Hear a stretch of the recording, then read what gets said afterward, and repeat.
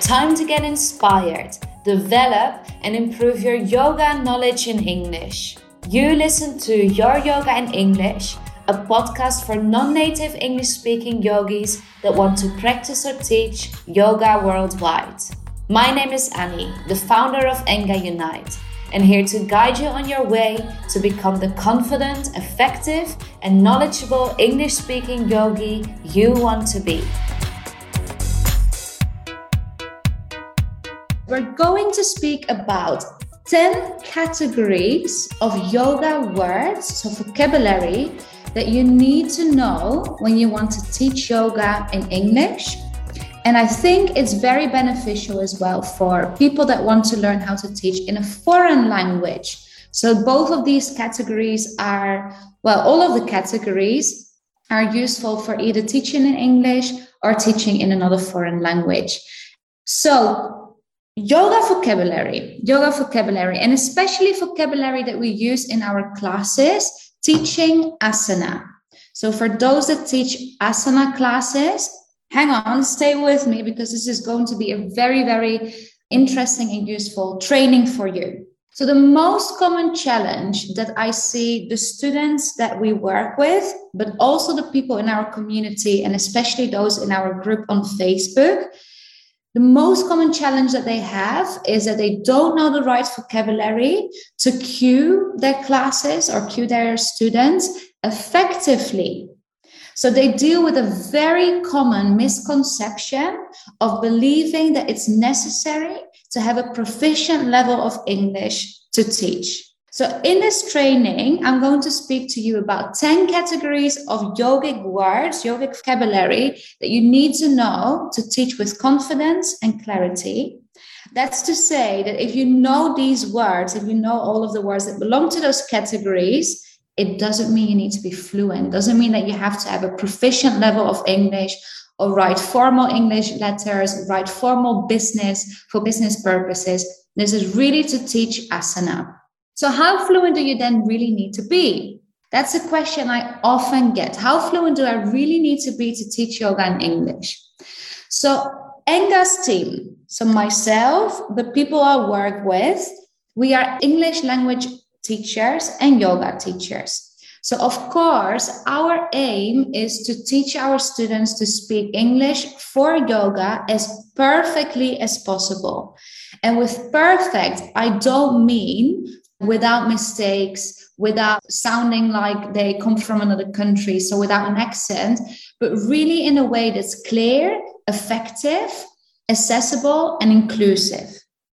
When I speak about speaking perfectly, I often see that our students overthink their language use, their vocabulary knowledge, or that they are trying to translate every word that they use in the first language that they teach in as precisely as can be in the language that they want to teach in. And for most of you here, that's English.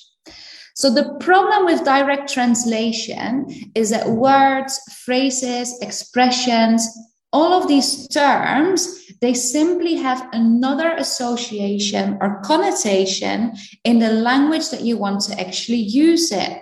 So direct translations is one of the first things that I will tell you to unlearn, but it's not the purpose of this blog.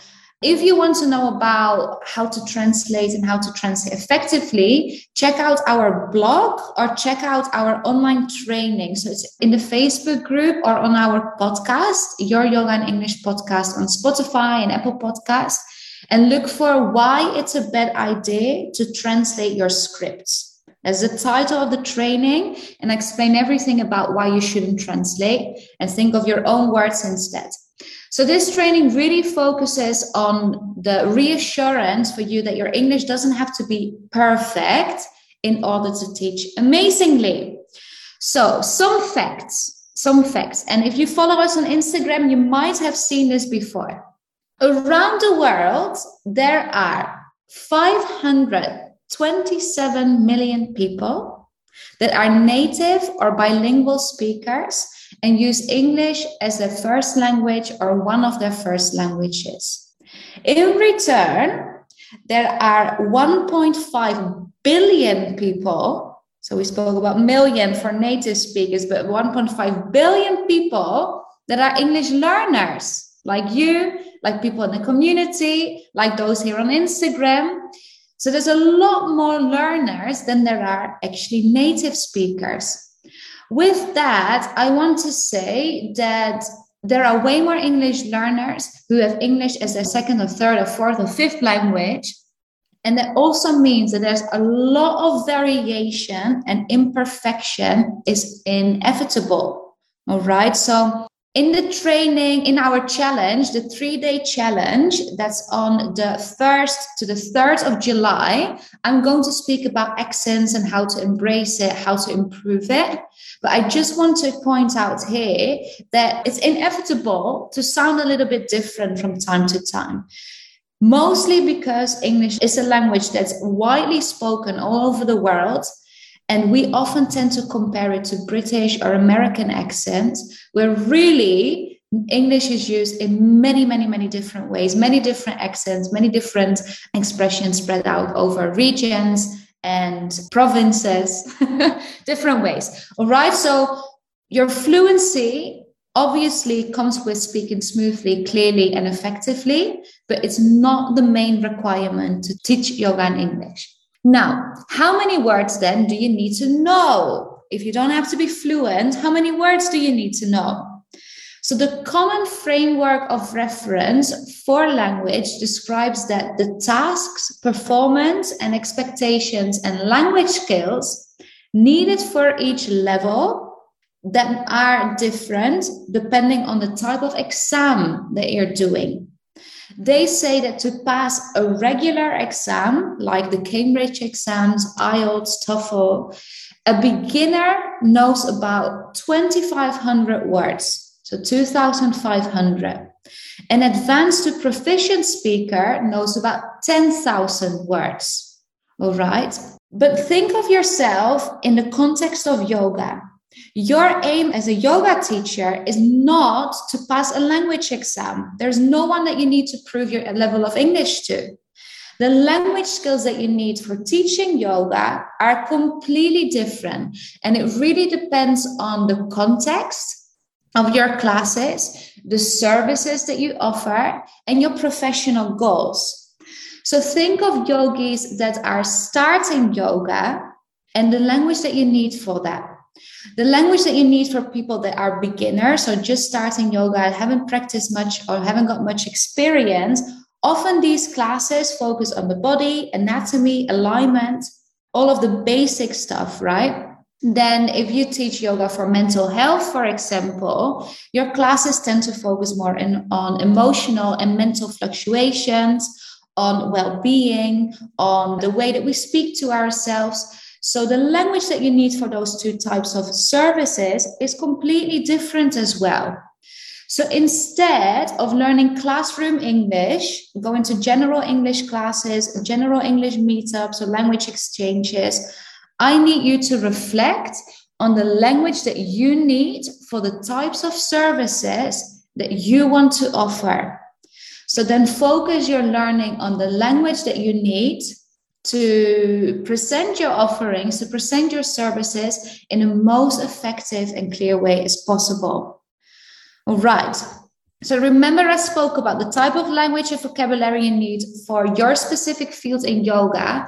This also refers to your teaching style.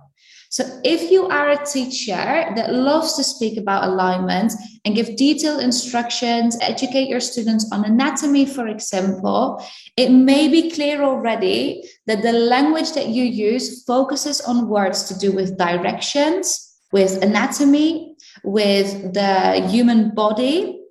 But if you're more of a motivational speaker, a spiritual leader, into speaking about your emotions, your language learning will focus much more on the body and mind connection, on adjectives that describe the body and mind, but also characteristics, personalities, metaphors, phrasal verbs, quotes, whatever you want to add into your classes. If you don't know what your style is, on Instagram, go to the link in my bio to find the quiz, What's Your Style of Teaching Voice. On Facebook, you can find it in a Facebook group as well, so that you can find out the language that you need according to the style that you teach in. All right? So become very clear on your teaching voice first, and then have a look at the vocabulary categories that I'm going to share with you right now. All right? So take the quiz, go to the link in my bio, or find it in a Facebook group, and listen, because I've got your 10 categories here. Let's have a look. 10 categories of yogic words that you need to know about to teach with confidence and clarity. Number one of the 10 categories, asana names in English.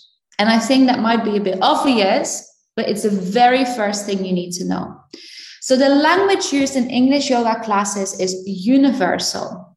There are synonyms, there are other options, and it varies from teachers to place to country, the continent. But generally speaking, the asana names in English yoga classes are the same or very similar. So no matter how fluent you are, knowing the asana names is the very first thing that will help you to teach your class more confidently. Even if you don't know how to cue an asana, so how to get your students into the position using verbs and words that describe direction, the name only will give your students a great deal of information of what you expect them to do. So if you don't know them already, make learning asana names your number one priority, because that means that you can teach asana all around the world, because the asana names are universal. They're used everywhere. Like I said, synonyms and options, other options there are, but usually, generally, most of the time, the names are the same. So category 1, asana names in English. Then number 2, language for movement. Now, language for movement is quite a broad category. When teaching asana, you want to be able to guide your students from point A to point B. And to do that, you need cues and instructions that are clear and easily understood. Especially if your classes are dynamic or fast-paced, like for example, in Ashtanga, in Vinyasa, Power Yoga, even Kundalini, you want to use as little words as possible, because the more you say, the more chances you have that your students get distracted. So fewer words, a little amount of words, help your students to straight away react to what you're saying. So they listen and they follow your guidance in the same moment. So language for movement, I said it's a broad category, but this includes verbs, prepositions, nouns, and adjectives that describe directions. So you will use these to guide your sequences, to communicate direction and position, but also alignment, to describe the alignment. Yeah, so that's the second category, language for movement. The third category is body parts. So the third category of all of these categories that we can study are the body parts. First of all, general body parts. So general body parts are like hands, feet, your legs, your arms, elbows. These are the common everyday words that we use to describe the body. And these are the common words as well that you usually learn in an English class when you first start learning. It's also what most English speakers learn from a young age, so they know exactly what you're speaking about. So general body parts, they refer to the areas of the body. Now, if you are, according to the quiz that we have, if you are an instructional leader, or if you take a very anatomical or medical approach, it's wise to inform yourself as well on the bones, joints, muscles, tissues, the ligaments, tendons, and organs. Organs, especially if you teach yin, and you teach yin according to the meridians. All right, so body parts is the third category. And within that category, I'd like to distinguish general anatomy or general body parts and the anatomy, speaking about joints, muscles, tissues, ligaments, tendons, and organs. All right, third category. Number 4, physical sensations. physical sensations to help you to guide your students dive deeper into really feeling what they feel in their yoga class. And it can be when they when they arrive, it can be in an asana, it can be after maybe a peak pose. So it really helps you to guide your students into a deeper experience or deeper understanding of their body. So our sensations really are the things that we feel in the body, but often find hard to describe because we don't have that knowledge or because we haven't really felt it before. Probably have felt it, but not consciously paid attention to how it feels. So some sensations are pleasant, some are not so enjoyable, some are even irritating or painful. And it's especially necessary to know about these physical sensations, how to describe them, if you have people coming to class that suffer from injuries, physical conditions, if you help people maybe deal with trauma or process trauma. So physical sensations, they help you to help your students becoming aware of what they possibly feel, could feel, or are feeling right now, and what their experience is of that sensation. Like, can they name it? Can they describe it? Can they find variations if they don't like it, for example? So it's really to help you dive deeper. The fifth category, is that right? Yeah, fifth category are adjectives.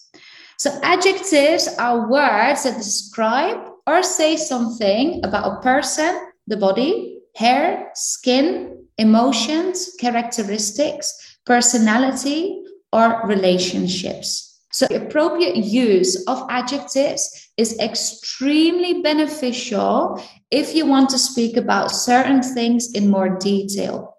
And just as knowing how to speak about physical sensations, adjectives really allow you to help your students to go deeper into their practice, take them deeper into their personal development, by teaching them to take their practice not only on the mat, but also off the mat. So adjectives really complete your sequence. So adjectives that really help you to get your students dive deeper into their practice, not take their practice only on the mat, but also off the mat. Then we've got ethics. Now, ethics, you will know because you've studied the yamas and niyamas, or you've studied the sutras and the 8 limbs of yoga. So ethics relate to morals, values, and principles that define a person's thoughts, beliefs, and behavior. Now, learning vocabulary to do with the ethics greatly helps you to teach your students about the philosophy and lifestyle of yoga, including the yamas and the niyamas.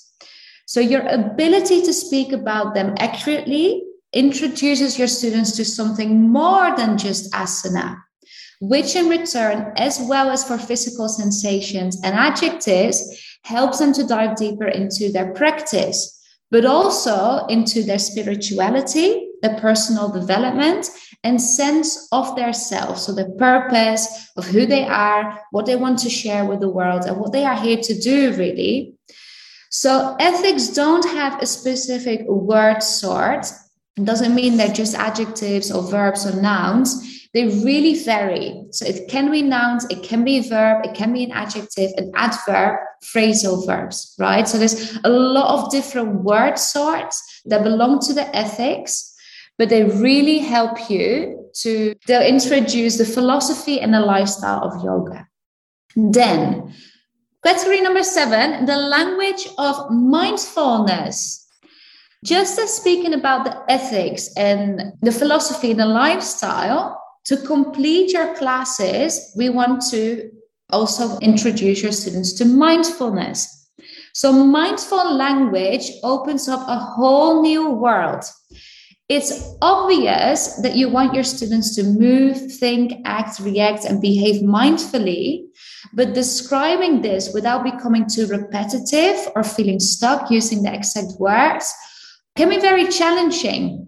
It can be very challenging to describe how to be mindful without consciously learning the language that you need to describe mindful movement or actions or behavior. So it's really key for you to as well learn how to speak about mindfulness and everything that comes with that. So the category of language for mindfulness includes idiomatic phrases, expressions, metaphors, quotes, and motivational types of language as well. All right. So category 7, language for mindfulness. Then we've got equipment. Number 8, equipment. So equipment in the field of yoga is another word for props and attributes. So props and attributes, I'm pretty sure you've seen it before. And I really mean here blocks, straps, bolsters, pillows, cushions, everything that we use, all of the attributes, objects that we use in the yoga classes. Now, you may find that there are other words for the same thing, and this depends on the place or who you're teaching. So especially if you want to ensure an accessible and inclusive learning environment, you're very likely to also include props in your yoga classes. So that means that you need to learn these terms to increase your ability to accurately describe these objects and how to use them. Because you will come across them in almost every yoga setting. And if you're not able to speak about them, you're really losing your opportunity here to make your classes more accessible and inclusive and help your students to get into their practice by finding what is right or what feels good for them. So equipment/props or objects. Then one of the most important ones that I find, and I think it usually comes a little bit further into your practice, it usually comes up a little bit later because it's a little bit more advanced. But it's really important, and it's one of the things that I strive for with the people that are taking our courses as well, and it's outdated language. So listen very carefully. Speaking in an accessible and inclusive way also means that you know which words, cues, and terms are outdated and have accurate synonyms and alternatives for them. So outdated language or outdated cues are instructions that include words that you no longer want to use because it's inappropriate, it's not effective. Maybe it's even offending, but certainly not inclusive. So it's really important to understand why some things are so wrong, so you don't have to take the risk of offending anyone or excluding anyone, or maybe even activate trauma or cause traumatic events in your classes. So inclusivity and accessibility are a responsibility of a yoga teacher. It's really important that we pay attention to the way that we speak and the types of words that we use, depending on who's in front of you. And that can depend on an individual or personal experience, but also has a lot to do with the country they come from and other languages they speak. So for now, become aware of the negative associations and connotations that some words may have or some cues may have, because they might not have a bad reputation for you now, especially if you have no personal experience with these words. But I do advise that you're thinking about your word choice very, very, very, very, very carefully, considering what it means to others. Yeah. So outdated language is a must. Category 9. The very last category, very, very last category is the business of yoga.